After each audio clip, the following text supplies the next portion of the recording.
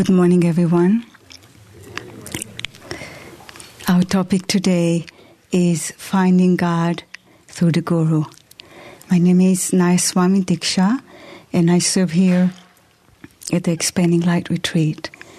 And I'd like to start by reading from the Autobiography of a Yogi, from the chapter, I'm Going to America. This is on the eve of Yogananda's departure to America in 1920, August of 1920, 96 years ago.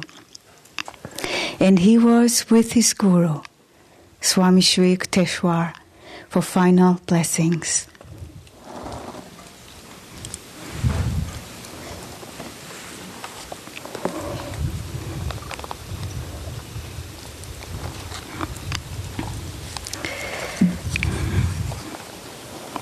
Shri Yukteswar blessed him with these words: all those who come to you with faith, seeking God, will be helped as you look at them.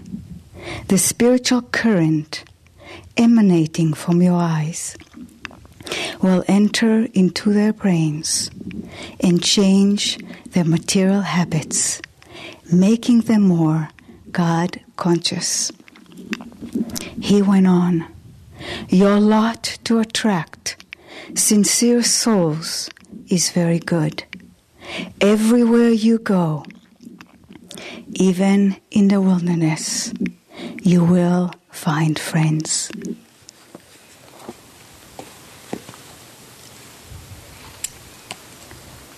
So here we are, sincere souls seeking God, following the guidance of Yogananda. On the spiritual path, our greatest test is to overcome the thought that we exist as a separate reality. And as Swami Kriyananda explained it, we cannot will ourselves out of that thought, of that delusion, because the very ego that we operate from is already infected with that same delusion. Only a master, one who has attained oneness with God, like Yogananda, can lead us out of this delusion. A few months before Yogananda left his body, Swami Kriyananda asked him, will you be as close to us after you are gone as you are now? And without hesitation, Yogananda replied, to those who think me near, I will be near. And so I want to talk about how to remain near the Guru, how to cooperate with him so we can draw his grace. The main way that we can attune ourselves is through inner attunement to the consciousness of the Guru. Because the consciousness of the Guru is one with God. But the human mind is clouded by likes and dislikes, and has infinite potential for making mistakes. As we attune ourselves with the consciousness of the Guru, our minds start to clear, and our consciousness begins to be in alignment with truth, with the consciousness of God. Yogananda talked about attunement as the most important thing that he can give us, because through attunement with his consciousness, he can inspire us with the right understanding and the right decision in every situation. Swami Kriyananda said that everything that he was able to create in his life came to him through his attunement with Yogananda. When Swami would look into Yogananda's eyes, he said it was like catching a glimpse into infinity. I remember some years ago, I watched a movie that conveyed the harsh reality and the sufferings of the people of Afghanistan. It was an easy movie to watch, and later that night, I had a hard time sleeping.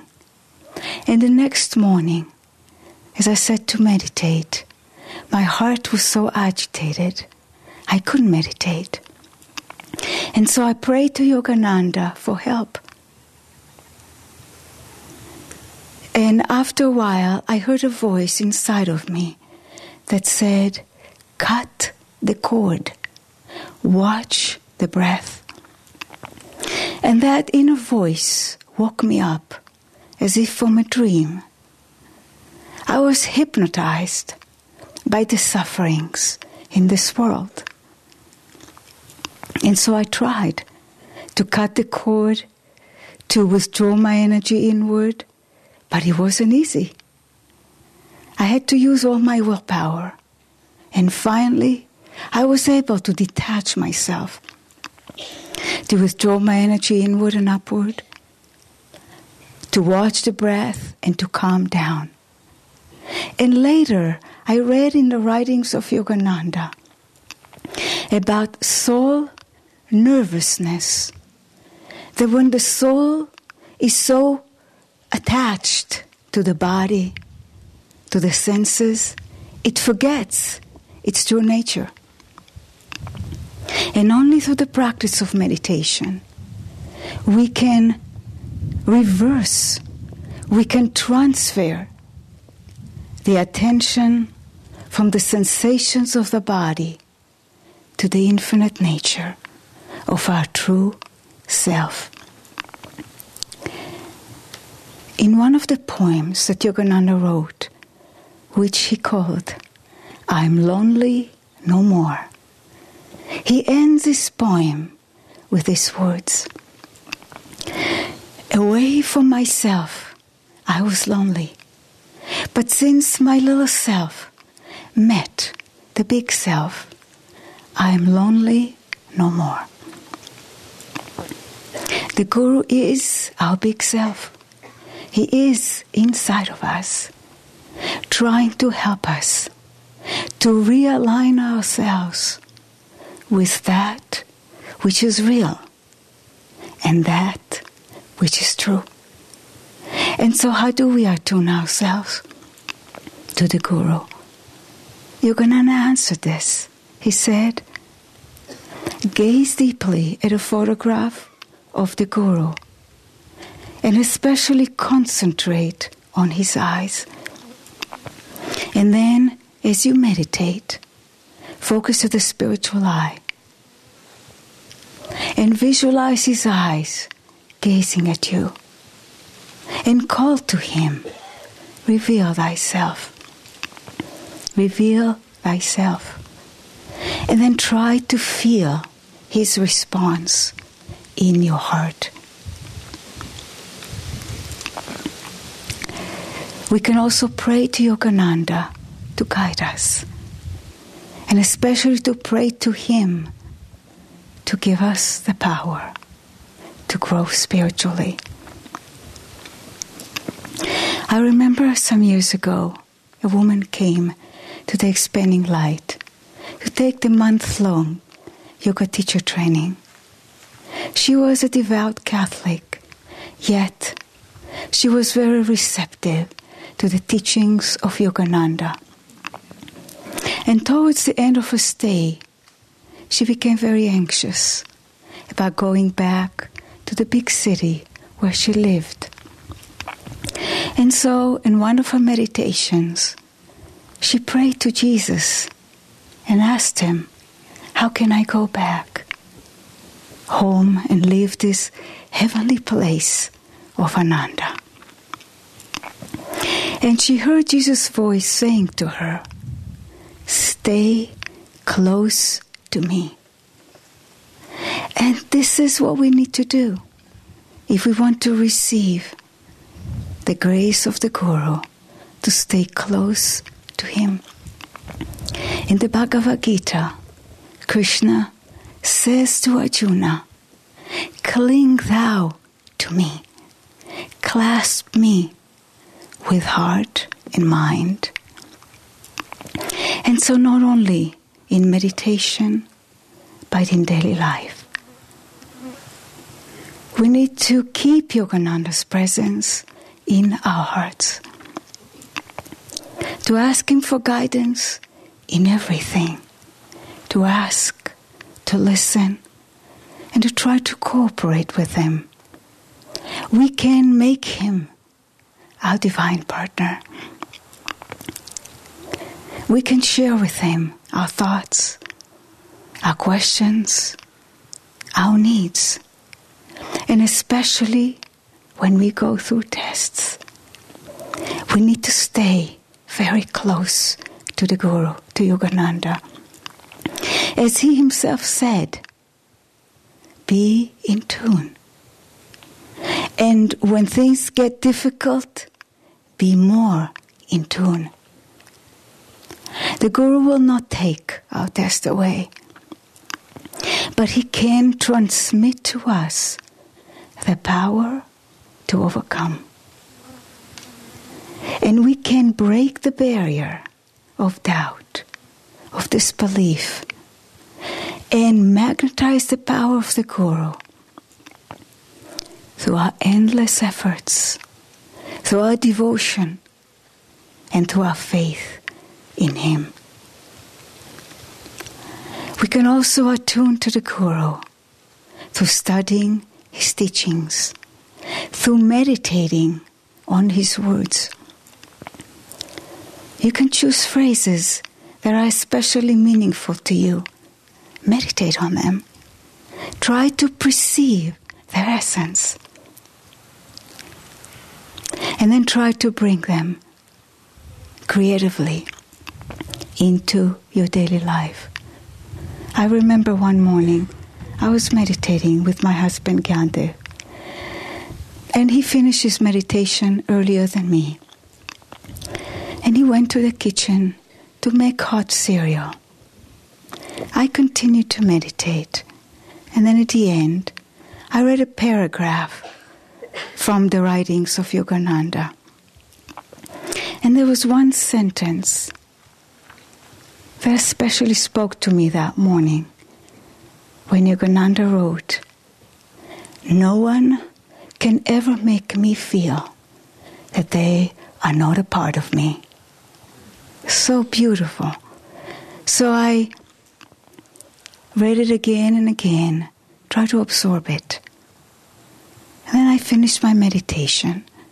As I stepped out of the meditation room, I felt that I smelled something was burning. So I went to the kitchen and I saw the pot that Gyandev cooked the cereal burnt. He wasn't there at that moment. But he later explained to me that when he was cooking the cereal, he got a phone call and went to the other room, forgot about the cereal. But at that moment, when I was gazing at that burnt pot and smelling it, I could feel the judgment forming in my heart. But the inspiration was still with me. No one can ever make me feel that they are not a part of me. And that inspiration led me to the thought, Gyandev is a part of me. I could have done this. And immediately, that judgment dissolved. And sure enough, a month later, I burned the same pot. I did. And so, as we heard before, on the spiritual path, we need to become spiritual scientists. We need to experiment. We need to test the validity of the teachings in our own lives. Yogananda shared an example of perfect cooperation of a disciple and the grace of the Guru. In India, Swami Shankara was standing on one side of the river.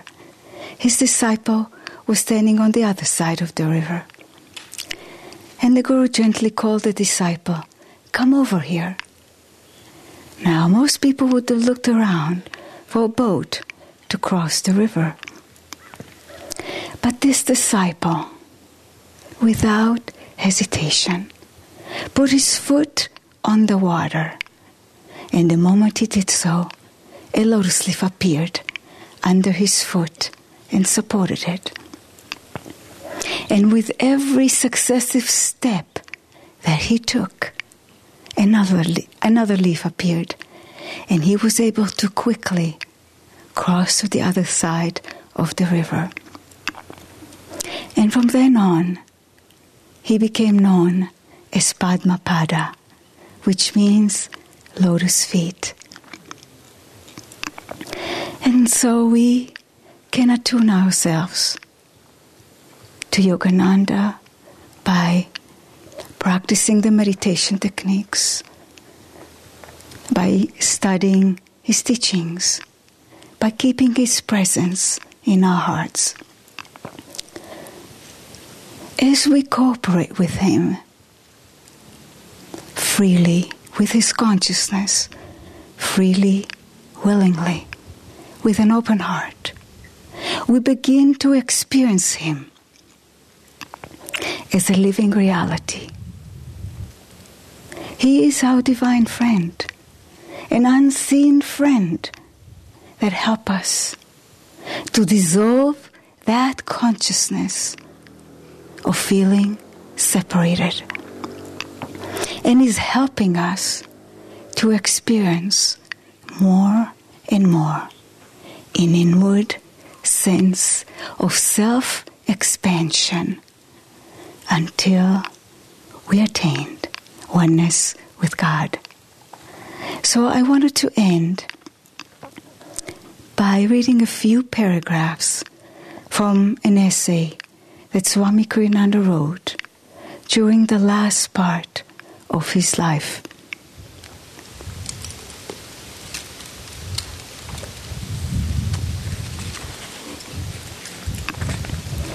This is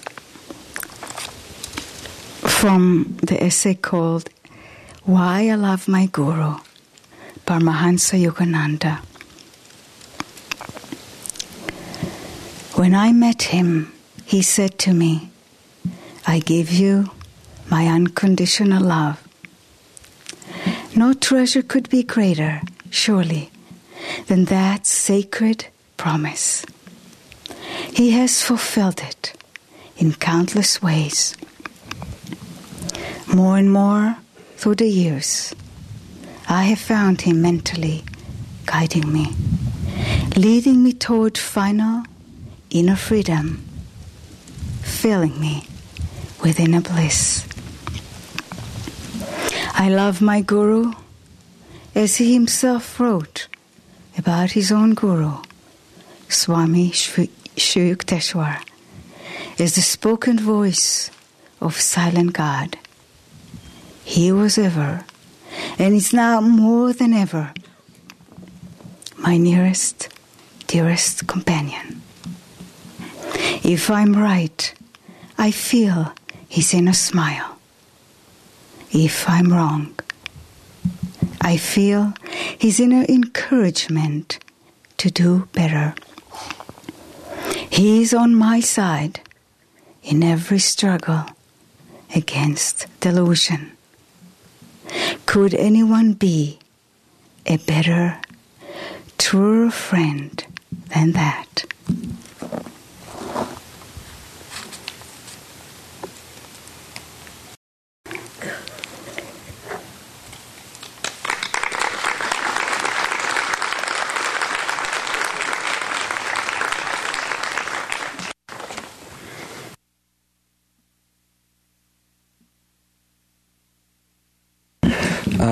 For those of you who don't know me, I am Brahmachari Kamran.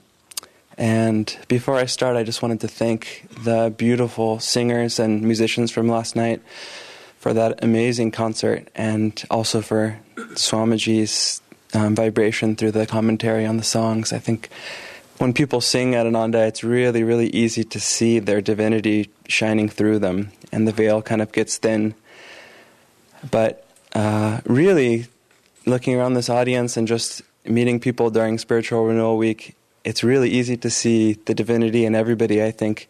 When everybody comes together for spiritual renewal and you see people who have dedicated their lives to this path, to the guru-disciple relationship for 40, 50 years, for 20 years or 10 years, and for some of us maybe 5 years or a few years, but the guru can really change us, and he can transform us if we let him, as Diksha said, if we cooperate, if we offer ourselves up. I used to think that angels came from heaven, but I'm pretty sure that's not where they come from now. I know they end up in heaven, but I think they're made here, or rather they're forged here. And in India, in Italy, in Mexico, in wherever there's a meditation group, Ananda meditation group, wherever there are disciples, wherever there are searchers for truth, I think Master is forging disciples. He's forging angels. And, a lot of us like to think of the guru-disciple relationship and of Master. We like to think of ourselves as devotees, as chelas, as children at the feet of God. But the root word of discipleship is discipline. And of course, when you think about the autobiography of a yogi and you think about discipline, who comes to your mind? It's not Babaji or Christ. It's not Lahiri. It's not Master. Master's the disciple. It's Sri Yukteswarji. But hopefully, I can help Sri Yukteswarji today a little bit and dispel some of the wrong thinking about his sternness. And he was stern. But, Master said if Sri Yukteswarji was better understood, better appreciated, he would have been the most sought-after guru in all of India. But so many people were approaching him from the ego perspective and not from spiritual self-interest. And I'm so glad that a lot of people have been bringing the yugas into our perspective when we talk about autobiography of a yogi. For many of us, it's such a treasure because it carries Master's vibration. But really for the world, this book is a portal through which we can truly start to understand Dwapara Yuga spirituality, and through which we can start to understand as disciples, as truth seekers, as God seekers, the correct attitudes and the correct discipline to approach our guru, to approach God. And, we're still sort of trying to get rid of that tinge, that haze of Kali Yuga, and especially when we think of discipline, at least for me, actually when I think of discipline, I think of that, maybe you're familiar with this arcade game, it's called Whack-A-Mole. Maybe some of you don't know it, but it's a very simple game. There's this big board, this big Kali Yuga board, and then there's these little holes, these little black holes, and these little demonic gophers pop out of it, moles, and then they're like these little temptations and desires and samskars, and they pop up their head. And in Kali Yuga, the way we deal with it is we take this huge mallet and whack, whack, whack. And then all of our karma goes away. At least that's how I used to think about discipline. And I love St. Francis, but if I had to throw myself on a rose bush or a blackberry bush every time I had a bad thought or temptation, I don't think I'd get any work done. I think I'd be rolling in blackberry bushes all day. So I'm glad to be in Dwapara Yuga. And I'm trying to re-understand what is Dwapara Yuga discipline. And Jyotish recommended to read the Yugas book, and many speakers have. I also recommend it. It really changed the way I think about the spiritual path. I read it early on when I was coming on the path. And Vyasa and Puru, the authors, describe 3 attributes to the consciousness of Dwapara Yuga. They describe self-interest, a newly found self-interest, awakened intellect, and energy awareness.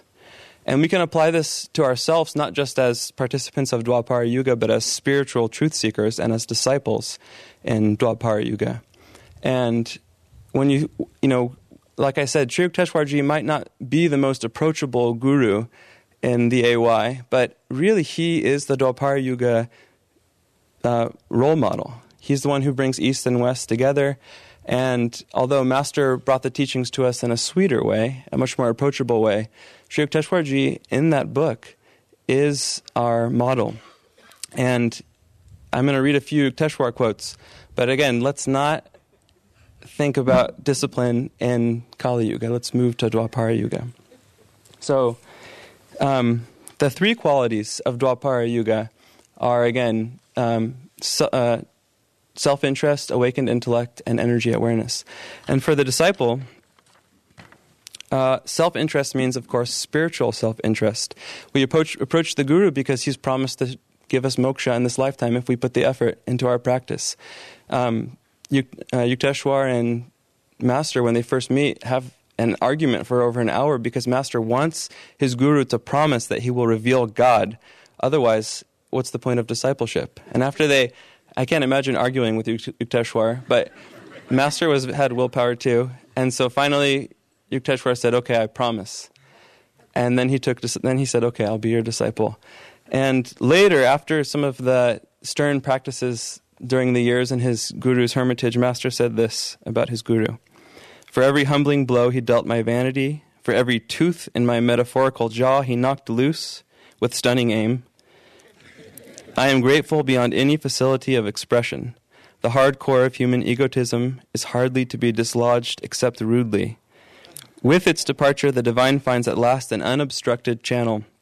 In vain it seeks to percolate through flinty hearts of selfishness. And so unless we start to see discipline as something that it's not discipline in itself. The guru doesn't care whether we obey him or not in one sense. He just wants to bring us to God. And if we really want to change, if we really want to transform, if we really want to become angels in this life, we can. We just have to ask for the guru to discipline us, which also means to guide us, to shape us and sculpt us and transform us. Second, Dwapara Yuga priority. For spiritual seekers, for the disciple, discipline has to be methodical and balanced. And this is where Sri Yukteswarji really shines. Master says, discipline had not been unknown to me. At home, father was strict, Ananta often severe, but Sri Yukteswarji's training cannot be described as other than drastic. A perfectionist, my guru was hypercritical of his disciples, whether in matters of moment or in the subtle nuances of behavior. And then Master goes on to list his faults. Yukteswar didn't really criticize Master's spiritual progress, so I guess he was meditating okay. Master said, my chief offenses were absent-mindedness, intermittent indulgences in sad moods, non-observance of certain rules of etiquette, and occasional unmethodical ways. His guru said, observe how the activities of your father, Bhagavati, are well organized and balanced in every way. And we're not in Treta Yuga yet. We are in Dwapara Yuga. And so even though this path of discipleship is about deep self-offering and inviting the guru into our lives on every level to train us and shape us and transform us, we also have to take that offering and build our spiritual lives around a deep commitment through deep action. Through our jobs, through our work, through our choices of where we want to live and what we want, everything we want to do. We have to stay practical with our idealism. We have to be methodical and scientific with our yoga practice. And we have to bring in that beautiful blend of East and West as disciples of this path and disciples in Dwapara Yuga. And the third priority, disciples in Dwapara Yuga, of course, practice energy awareness. And this doesn't just mean our meditation practice and our ability to feel energy in the body and feel God as energy in the body and the spine, and especially at the spiritual eye. But of course, this also means our ability to feel, as Diksha so beautifully said, the Guru's presence guiding us from within. Like if we were in Kali Yuga, we would have the enormous task of changing ourselves through every mood, every thought, every feeling, every deficiency. But in Dwapara Yuga, we get to work with energy. And this goes along with what Diksha said, but it's through Sri Yukteswar, so let's see what he has to say.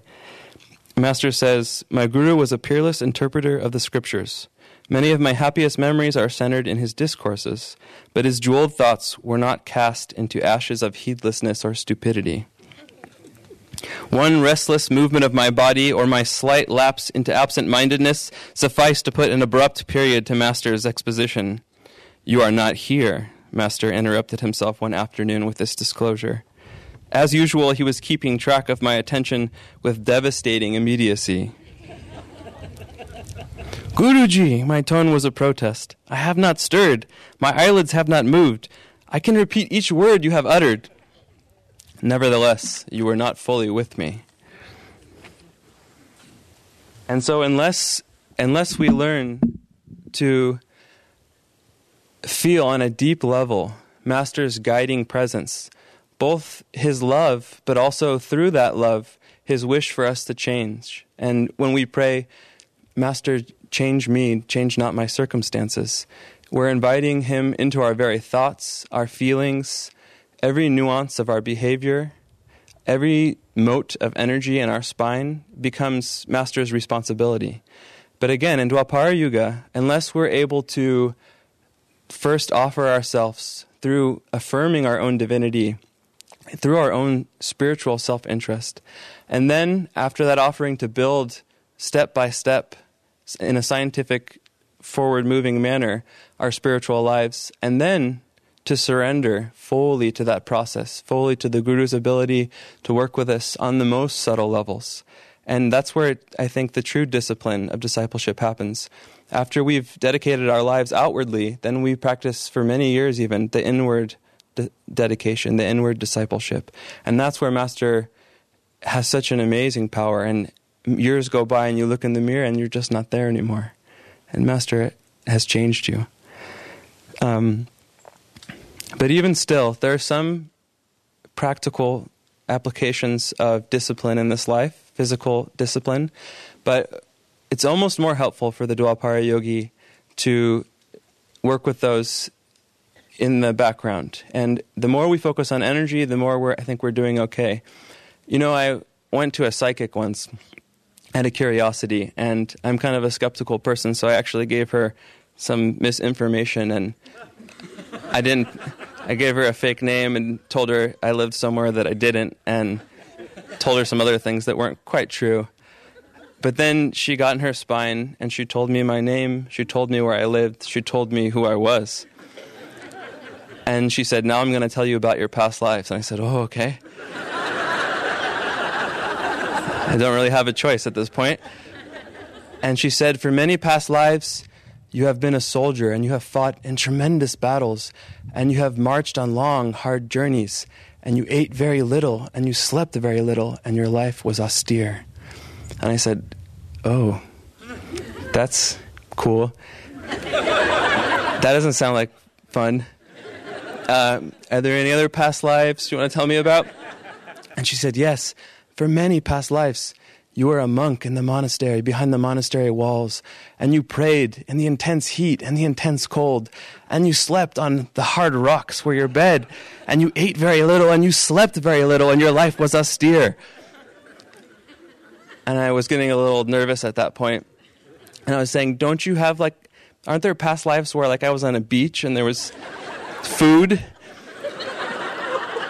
And she said, "Yes, for many past lives, you traversed the great American wilderness, and you seldom spoke, and you seldom mixed with people, and you ate very little, and you slept very little, and your life was austere."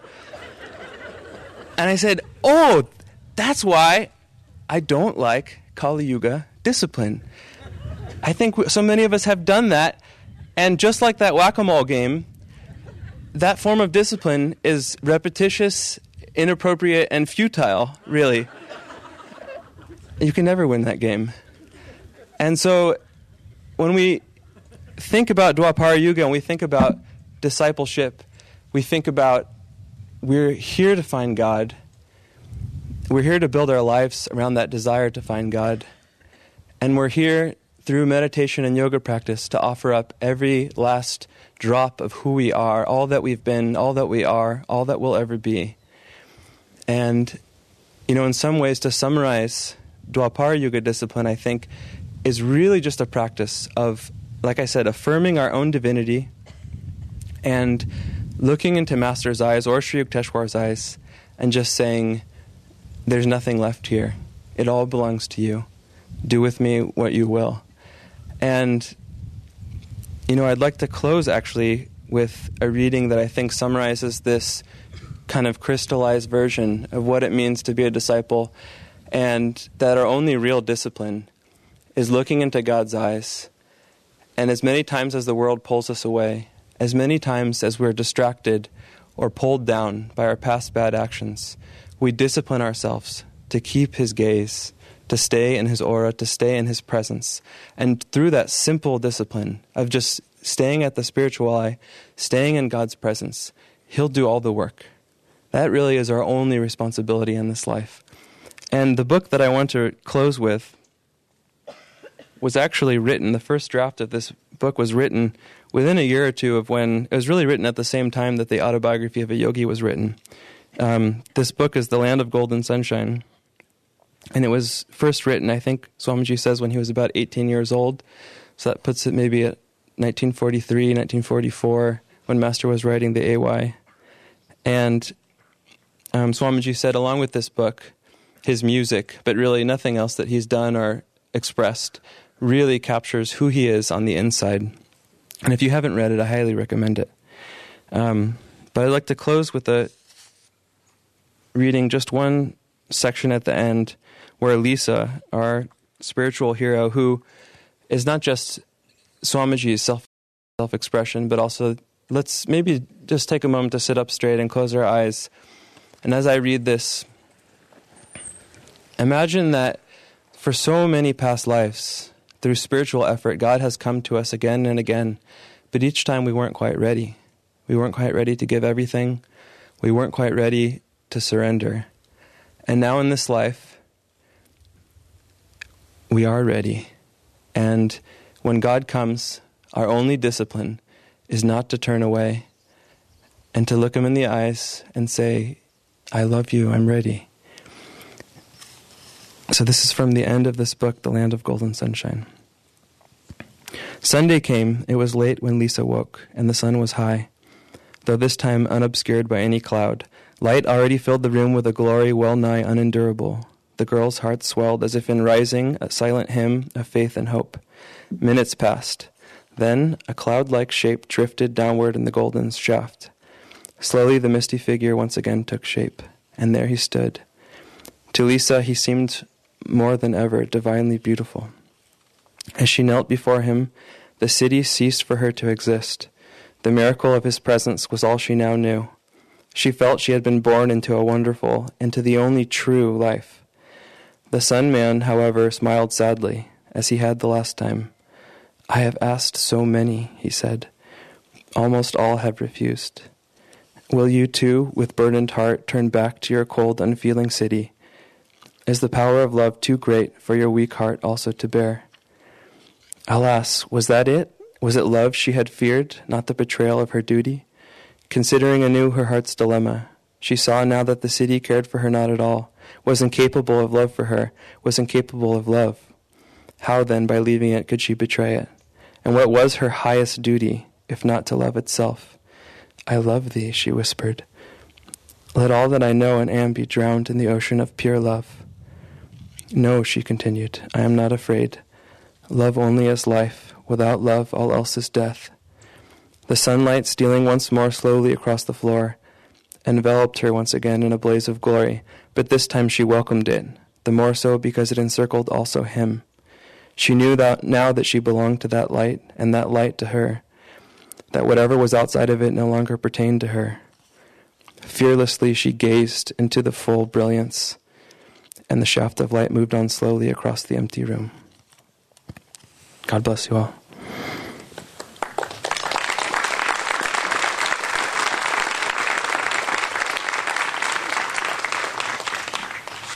Let's all stand and stretch.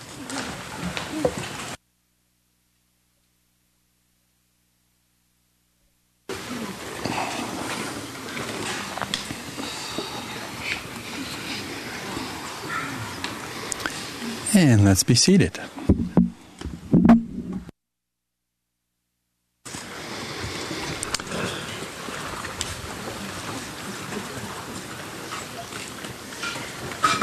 There are some stories in the Autobiography of Yogi that have always moved me from the very beginning when I first read the book. And they relate to Master Paramahansa Yogananda with his guru, Swami Shri Yukteswar. And the first one is his meeting with Swami Shri Yukteswar. And this happened when he was Mukunda, the youthful 17-year-old. He was staying in Benares. He was part of an ashram, the Mahamandal Hermitage, with another spiritual teacher. And things, as we've read in the book, don't go well for him there. The discipline that Kaman was referring to was more the emphasis rather than the actual touching of God. And he was always being criticized by his fellow ashramites for not spending enough time on the organizational parts of it. And in agony, he prayed that something come forward to bring a change in his life. And then this womanly voice came to him and said, "Thy master cometh today." And then he heard from Habu saying, "Hey, Mukunda, we have to go on an errand. Come downstairs now." And they went off to do the errands in Benares. And as he was walking by this lane, if you remember the story, he saw this Christ-like man at the end of the road. And it reminded him of what he had saw in the visions that he had countless times of this sage that had this aura to him.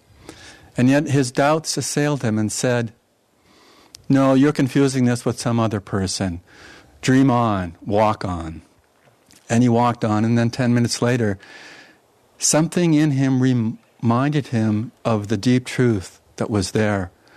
And that's when, if you remember the story, his feet would no longer move going in that direction.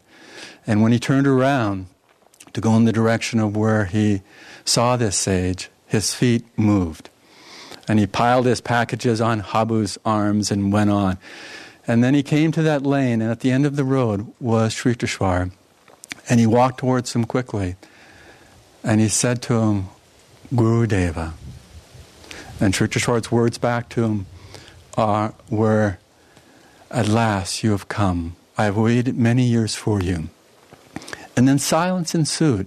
They were just in that unspoken breath of God. And then Sri Yukteswar, hand in hand, walked Yogananda, Mukunda, to the residence he was staying in Benares. And out on the balcony overlooking the Ganges, Sri Yukteswar says to Master Mukunda, "I will give you my hermitages and all my possessions." And Master says to him, "But I have come for wisdom and God contact. Those are your treasure troves that I seek." And then another pause, a longish pause. And Swami Shri Yukteswar says to him, I will love you unconditionally." And Master says, and then he says, "Will you give me the same unconditional love?" And Master says, "I will love you eternally, Gurudev." Very powerful. You can see it still moves me. But in that experience, we feel the touch of that guru-disciple relationship as touching God through love. And then another story in the autobiography relates to the same encounter at the very end of Sri Yukteswar's life. It's in December of 1935. And Yogananda is a grown man, as he said, with some gray hairs on his head. And this is just before Yogananda goes off to the Kumbh Mela in Allahabad. And just a few months before Sri Yukteswar leaves his body. And he comes to him in Serampore, his ashram outside of Calcutta. And he arrives with flowers and fruits as gifts for his guru. And Sri Yukteswar says, "So what is it that you want?" and Master says these very sweet words. He says, "I know you're Love from me has always been there, but it's always been inwardly. And only once in your life have you said, I love you outwardly to me. And that's the story I just related to you. And my mortal ears ache to hear you say it again. And Sri Yukteswar says, but do I have to bring out to the cold light of day something that should be protected in the inner sanctums of the heart? And he says, I love you always. And Master says, your answer is my passport to heaven. Very sweet, very sweet. You know, when I first read the autobiography of a yogi, that I was very touched by it, but being slow, I didn't connect the dots and really come onto this spiritual path. I'd been meditating since I was 18, and with another technique, another approach that was technique-oriented. But I read the autobiography when I was 19, going on 20, and it deeply touched me. It was an amazing experience. But as I said, I was probably thick-headed at the time, or I just couldn't take the steps to connect the dots to tune into Master in a more direct way. But I held him in a very dear way, in a very sweet way. And from the beginning, I always was drawn to the photograph of Yogananda, the one that we refer to as the last smile, the one that was taken an hour before he left his body when he went to Mahasamadhi on March 7th, 1952. But I always had that in my mind. It was in my awareness, even though I wasn't using the techniques that Yogananda taught. Even in my meditations, I would draw, as Diksha was talking about, looking into the eyes of Master from that photograph. It was very deep. I mean, I read the autobiography a number of times, even to the point where I bought a hardcover edition because I knew I'd be reading it frequently. And then finally, something caused me to wake up a little bit more and tune into that Master Yogananda was much more real in a real way to be a part of through Ananda. And I took my version of a long bus ride, just as Swami Kriyananda did. His was longer. Mine was only 64 hours from Canada to here. And I arrived on a very hot, much hotter day than today in July of 1978. And when I arrived, it was there was a farmhouse down at what's the entrance to Ananda now, and there was a white picket fence around this very grassy green area. And there were some 60 people doing energization on that lawn. This is all part of the apprenticeship program that my dear friend Prakash was leading at that time. And I remember walking on the grounds. I had to hitchhike the last 30, 40 miles to get here. And I remember walking on the property and feeling deep resonance in my soul that this is my spiritual home. And I distinguished that it wasn't necessarily the physical place that was causing that deep response. It was the spiritual vibration that was here. And then for the next few days, I was just enthralled to be in an environment, as you all have been, where people were here to find God. People were tuning into Yogananda. People were living the teachings. They were meditating. I mean, going to group meditations for me here was just, as P.G. Woodhouse would say, the bee's knees. It was just so touching and deep. I remember I'd never meditated for more than really an hour at a time. And every Saturday morning, we got the fast all day Saturday. I think it was to help the economy of the program. And but we had a 3-hour meditation in the little farmhouse. It had a little temple. And I remember it was getting up at 4:30, energizing and doing yoga postures from 5 a.m. to 6 a.m., and then doing the 3-hour meditation till 9 o'clock with no breakfast and suing after that because it was a fast day. And I just thought, I don't know if I can do 3 hours. But I felt, I know Master to some degree. I know this is possible. I'm going to venture into this exploration of this. And they were thrilling. Thrilling in the sense that I didn't meditate deeply, but I felt the touch. At the end of it, I felt sometimes I survived. But I survived with Master. And that was very real. But just after a few days of being here, I had pitched my tent. None of these buildings existed of the Expanding Light campus. All that was there when I arrived in July of 1978 was the cement pad for the main building up there. There were no other buildings. Well, there were a few outhouses, but there was no buildings. And my tent was pitched. If you go on the other side of what's now the guest services building, that's where I pitched my tent. And I remember, so this is a few days afterwards, and sleeping that night in my tent, that I was semi-awakened by this feeling of this very heavy, intense, dark energy coming over me. Very real, very strong. And I knew this was not a good thing. But it was persistent. It wasn't like it was a passing thing. And because I tuned into Master so much in visualizing that photograph of what I said, the last smile, it immediately came to my awareness. And the darkness, this heaviness, this intense evil spirit, in a sense, receded. It dissipated. It didn't go instantaneously, but it receded and went away. And it was like it cleared the air. And I was able to go back to sleep immediately, just feeling this blessing. And I thought that was it. It was done. The next night, it happened again. But you know what happened then? I woke up laughing with Master. I literally woke up out of my sleep laughing, knowing that Master was there. Nothing could touch me. But just that sense of the lightness of Master. And really what I felt at that point was that deep, unconditional love of Master bringing me to the divine.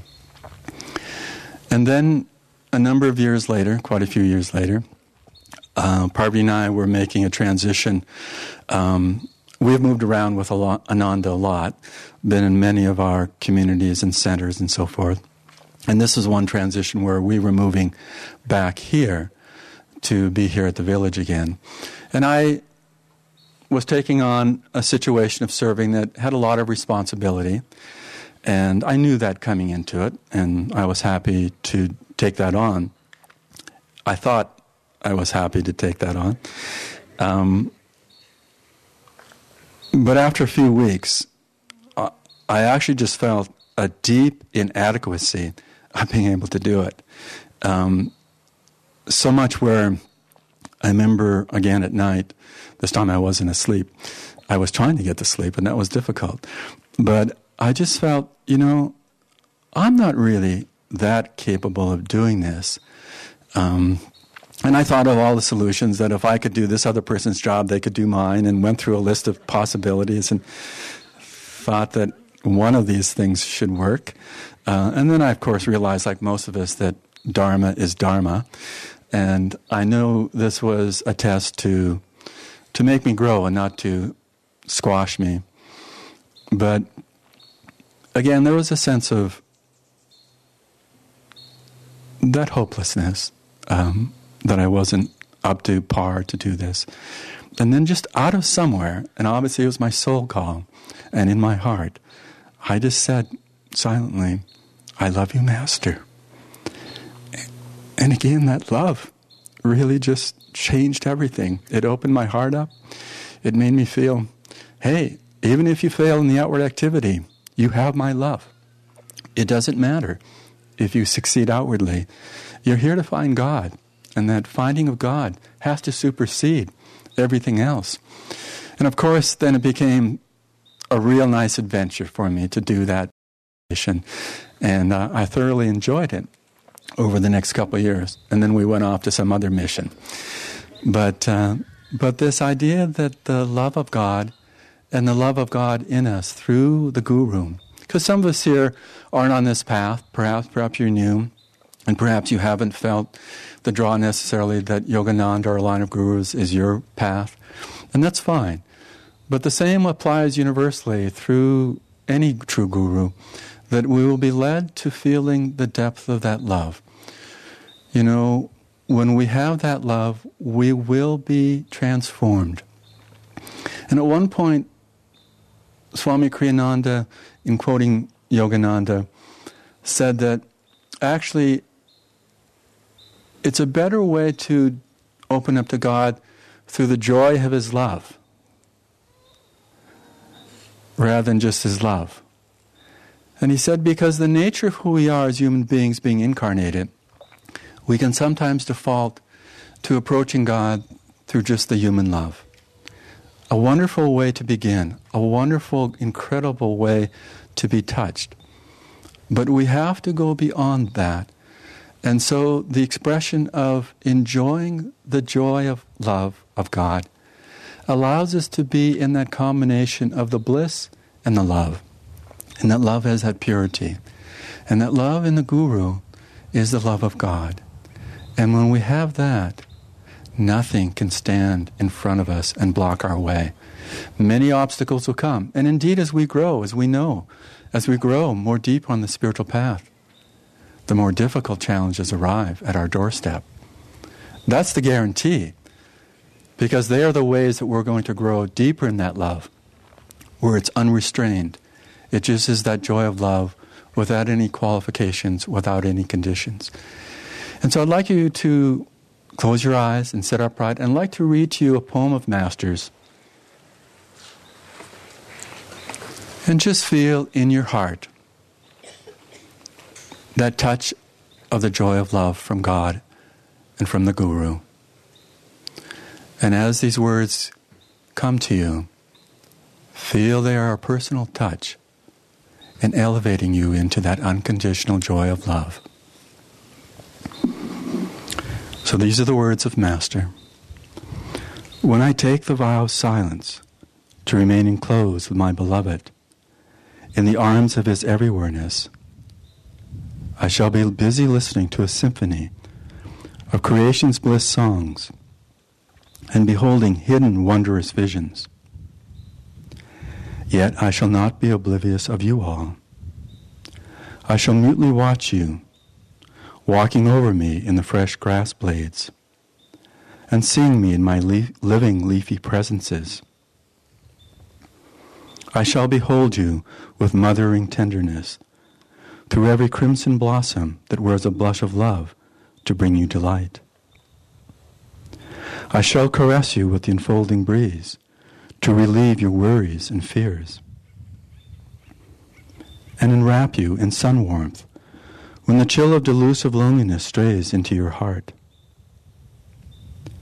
When you gaze at the ocean, you will be looking right at me, united with my beloved on the altar of the horizon, sky canopied with silver rays over the azure, wavy, hazy sanctuary.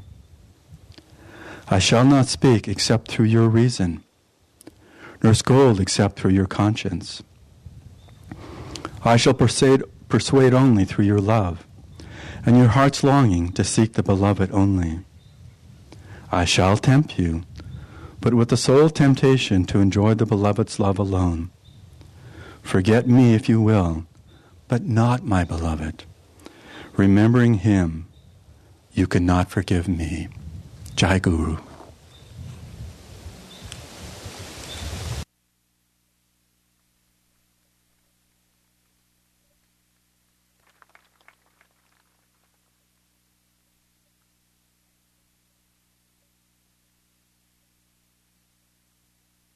To share the platform with all of you, and to stand where so many great souls have stood all week and have stood for so many years. My name is Asha, and I lived here at the beginning of my spiritual life, and for the last more than almost 30 years now I've been in Palo Alto. But it's all been just one big story and different. The backdrop changes, but the story stays the same. I was touched that Kamran chose to read from The Land of Golden Sunshine, which Swami described as, of all his writings, even including The Path, the most autobiographical. And recently we had the opportunity to, we staged it.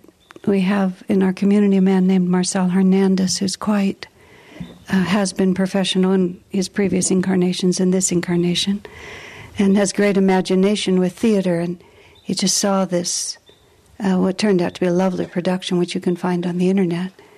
And I and Ramurti, it was pantomimed, and the only voice was Ramurti and me reading the whole poem, and then interspersed with appropriate music and so on. And I have a certain facility with words, so I'm not that easy to coach. But Marcel, his professionalism and his sensitivity was way past mine. So for Ramurti and I both, it was a wonderful experience. Because as we would read for him, he could hear in us on subtle levels that we weren't aware of what we were resisting in what we were reading. And the plot of that story, Kamran mentions the finale, where little Lisa, who represents the soul, Lisa, thrice visited by the Golden Sun Man, in her barren little room, in her lonely little life, this beautiful being comes to her and invites her to leave everything behind and go with him. And she's thrilled to see him, but when he comes too close, she remembers herself and she closes up. So twice she shrinks from him, and she doesn't know if he's going to come for the third time. How many times can I fail and have God still ask me? So in the story, there is the third time. She awakens in the same beautiful light as there, and the Sun Man comes. And this time, she goes with him. And then the story, and then the light moves across the empty room. When you stage it, you do all these other things, but just the bare words are enough. Well, when I was having trouble reading this in a way that was satisfactory to Marcel, I realized that I didn't have a lot of respect for Lisa. It's like, come on, girl. You got nothing going on, and all this is coming to you. It was very deep. It was very subtle. But of course, that's how it always is with all of us, where we exist on all these different levels at the same time. And especially if we're good with words, we have the whole story. We can tell the story. We know what we're supposed to feel. We can find the passage in the book. But when that light really comes over us, do we actually have the capacity in that moment to forget everything but that light? Or do all these other things that we don't even know are there, vrittis in the spine, those nasty little vrittis that just take so much of our energy and just keep it whirling? And the experience of that production, for me personally, this is Swami's story. And he's also telling us, in what incarnation, who knows, that we always have to be finding more courage. And it isn't enough just to be able to explain it well. It's like when it really comes to it, what are we going to do? I've often contemplated the words to the song, and people often ask, that we sing at the Festival of Light, long we feared to face your love, lest our emptiness it prove. And the logical mind says, just like I was feeling about Lisa, if it's just emptiness, why wouldn't you run right to it? But that emptiness is familiar. And there's also this great force. You can call it Maya. You can call it society. In Lisa's wonderful story, she works in a button shop, in a shirt shop, and they sew buttons on men's shirts. And God bless these women in our production of it. Their job was to just look horrible. And we just had rehearsal after rehearsal in which they just had to... And they did it marvelously, just like frighteningly. They were frighteningly good at it. But that was what represented for her. It was all of these expectations. The expectations of the city. In the last line, if you haven't read it as many times as I have, you wouldn't have heard all that. The city cared for her not at all, was incapable of love. And that's the interesting phrase, incapable of love. because we're always holding out on some level that something else is going to do it, because that sacrifice from this side seems too much. The last book that Swami wrote was Love Perfected, Life Divine. Life Divine, Love Perfected, Life Divine. And it's a rewrite of a novel about soulmates, and the original author didn't understand it on the level Swamiji did, so he rewrote the book because the story was so beautiful. When I was in India the last time I was there, I had access to a recording studio, and I recorded Love Protected Life, Life, whatever it is, the book about the miracles and prayers. I get them all mixed up because they're all done at the same time. So I got to read all those stories, and then I had just more time. And I decided I would make an audio book out of Love Perfected, Life Divine, because Swami died before he could do it, and also because it's a heroine. It has to be a female voice. It was an insane thing for me to do. There are like 25 characters in there, and all these Scottish places. I have one friend who shall remain nameless who's from Scotland, and please don't ever say anything to me about how I pronounce those names. It was just ghastly because they just showed up. So I sat in the corner of this studio all by myself, and there was a recording engineer who didn't speak a lot of English out on the other side, and I was just there for like 2 days or 3 days. I just read every page of that book. Nobody listens to it. It doesn't really matter. That's the story. Could I have the water? Thank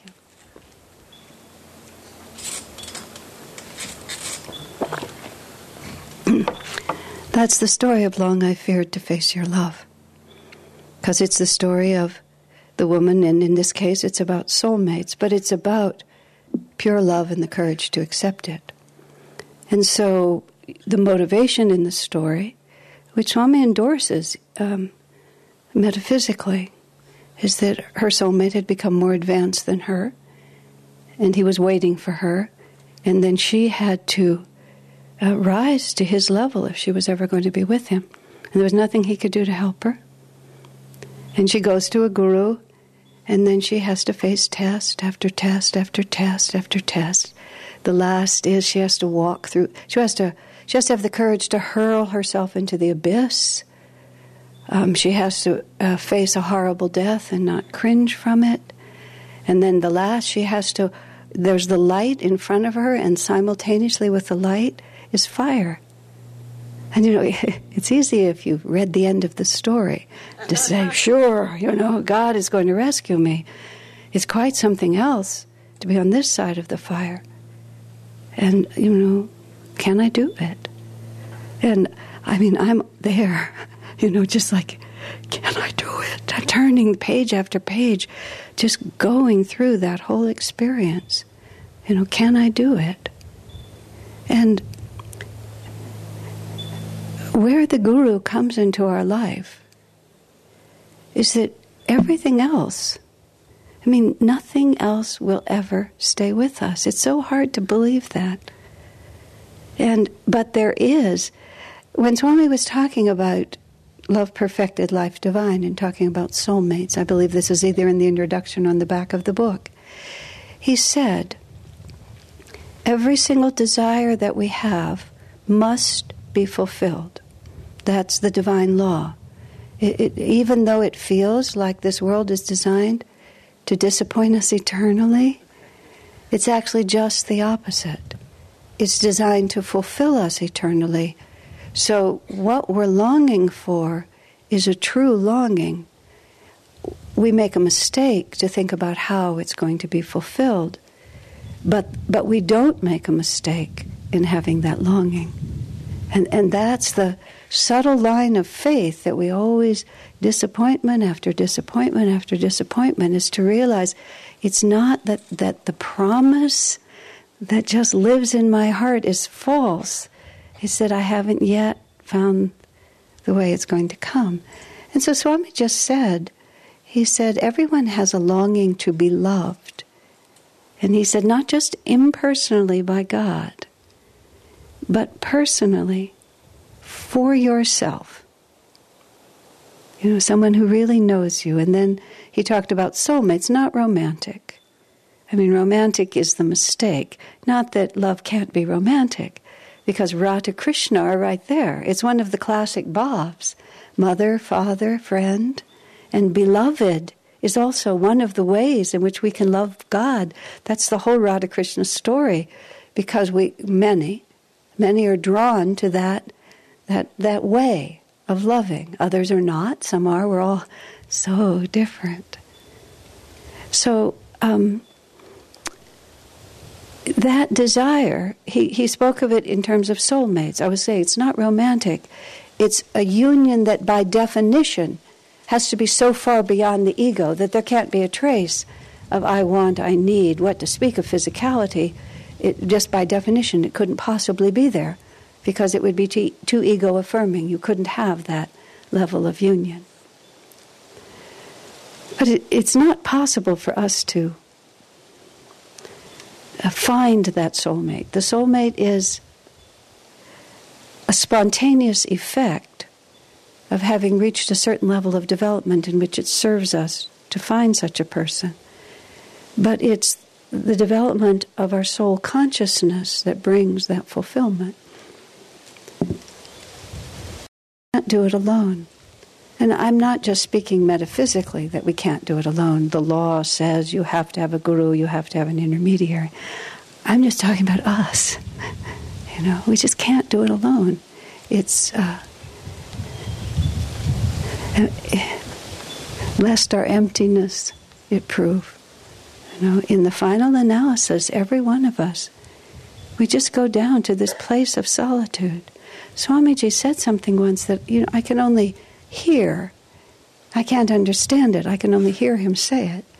He said, when the final moment of liberation comes, he said, for just a moment, when you realize that you are absolutely and eternally solitary, he said, there's a moment of terrible loneliness. Isn't that just, when you realize that this sort of thing we've been fighting all our lives, that we actually really are alone, proves not merely to be slightly true, but absolutely true. He said, and there's just this terrifying moment of loneliness. And then he said, but immediately after you realize that solitude is bliss, and then it passes away, and you merge into that. But when I think about that, I think how desperately we run from that aloneness. You know, how much of our lives is based on running from that aloneness, and who can comfort you? Friendship at Ananda is, like Kamran was saying, it's like angelic. You know, just those of us who've been here a long time, or those of you who've just arrived, you know, you never meet people like this, and we have hundreds of them.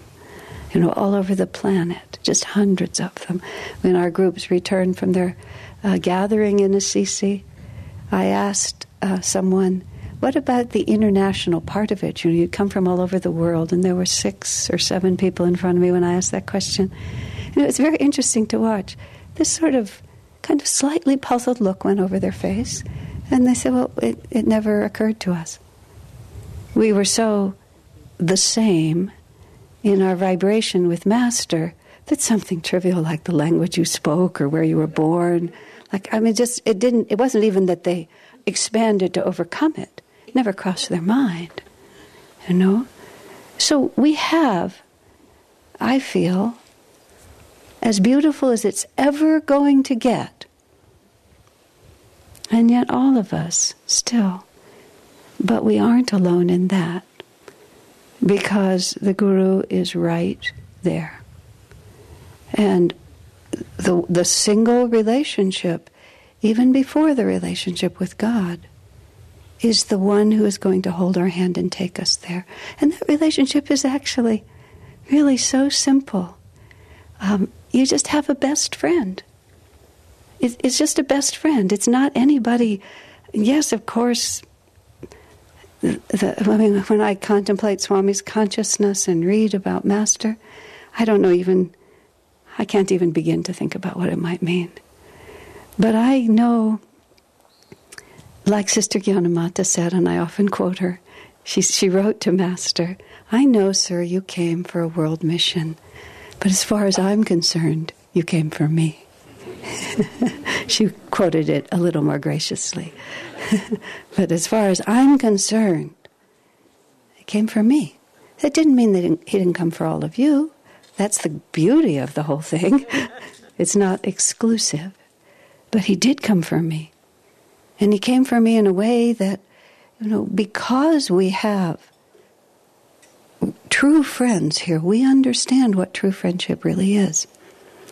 When I arrived here, my friend Durga, who I don't get to see very often, I just woke up fairly early and I realized this was the moment, and I just called up, and it was rather early and she was not really ready to receive guests. "Hello, Durga." After a moment she said, "Would you like to come over?" Yes, yes. But it's a human sweet thing, and I could put a big list of people, and I'm sure all of you can, people you can call. You are always welcome. You are never a burden, and who you are is just fine. And that's what we have to just meditate on so deeply. Long we feared to face your love, lest our desperate need for it overwhelm us. But if we're not willing to go into that place and realize I'm absolutely lost without you. I'm absolutely lost without you. We're afraid to need anything that much, because what we have behind us is every time we thought it was going to come through and it didn't. So we have to, the art of this is to discern and to trust and then to experience. This one will not disappoint. And every week he has us sing that song. And we can just throw it off easily. People will say to me, "I don't understand. What does this song mean?" "Oh, okay. Well, just think about it. Sing it for 40 years. See if it changes for you." Because you can't, I can't, no one can. You can't crack that barrier. But God breaks it from the inside. We think it happens from the outside. We lose what we thought we couldn't live without. We're not given what we desire above all. What we have and have adored goes away. Everything like that. It's not really coming from the outside. What happens is we crack from the inside. And we discover, we become not afraid of that emptiness. Because then when we're not afraid of that emptiness, that's what we say in the purification. The Master says, "Open your heart to me." Really, what does that mean? Open. How many private places do we hold in there? What if we opened our heart? And then he says, "I will enter and take charge of your life." If we really did that, let me say it differently. As we do that, then you just have this friend in the most... it's gotten sometimes... I was thinking about future lives as well as this one. I mean, I know some of you think you're not going to have another body. I find it more relaxing to just think I might. And if I don't, that's great. But if I do, I'm kind of ready. And I sort of think about, because at the present age I am now, the challenges are different than they were when my body was younger, when I was less chronologically developed as I am now. And so I anticipate, when my circumstances are again as I knew they were in this life, will I be the same? And I think about fears and desires and foolishness. And I have conversations. Well, I talk to Swamiji. "Sir, what are we going to do about that? I really don't know how we're going to deal with that one." And it's just that kind of friendship. And in the present, I have certain dilemmas in my responsibilities. I just can't see the way out of them. I'm in little tiny boxes, and no matter everything I try, I just keep hitting the same small walls. You know? What are we going to do about this? And there's no formality. There's no pieces of me that has to look good. It's like we really are at the end of our rope. What are we going to do about this? Can I come over? Yes, of course you can. Because I don't have anything to do but be with you. It's so sweet. Really think about that. The Guru has absolutely no priority except you. There's nothing to do. Nothing at all. If you don't call him call him. If you don't call on him, there's nothing to do. I often, in the position that I'm in, where a lot of people I relate to, people will say, "Oh, I didn't want to bother you because you're so busy." I said, "Nobody calls me. I'm not very busy. This is what I do. You're not intruding. This is it." But that's how we think about it. You see, we have this deep desire to be loved, understood, and accepted for exactly what we are. And the art of discipleship is to realize it's already there. And then not to be afraid of what that might mean. What would happen if? We do fear to face our loneliness, but it's God's last challenge to us. But just like Swami said, as he said it, there's an instant of total fear and loneliness.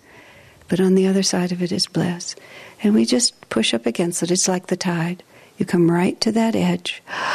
It's a little too much. And then we get up, and that's the end of our meditation. Oh, I have to go to the office now. We come right to the edge. Oh, well, it's time to do this. I'll do a few more kriyas. I won't just sit here. Just whatever it might be. But just push it and push it. It's just like that heroine in that book. Fire's right in front of you. The light's there, too. When she walked in it, it didn't burn. It looked like it would burn, and it was no small gesture. I just read the story. I didn't go into the fire. It was hard to read the story. Just walk into it. And when we back up, you just hold the Guru's hands and say, "What are we going to do about this? You're my best friend, and I'm really scared. What are we going to do?" And just as often, Master will say, "Let's have tea for a while. Let's just talk about something else." But then, it's lurking. Time comes, takes you by the hand. What choice do we have, really? Otherwise, we continue as we are, which I don't recommend. And I think that's the last line. God bless you.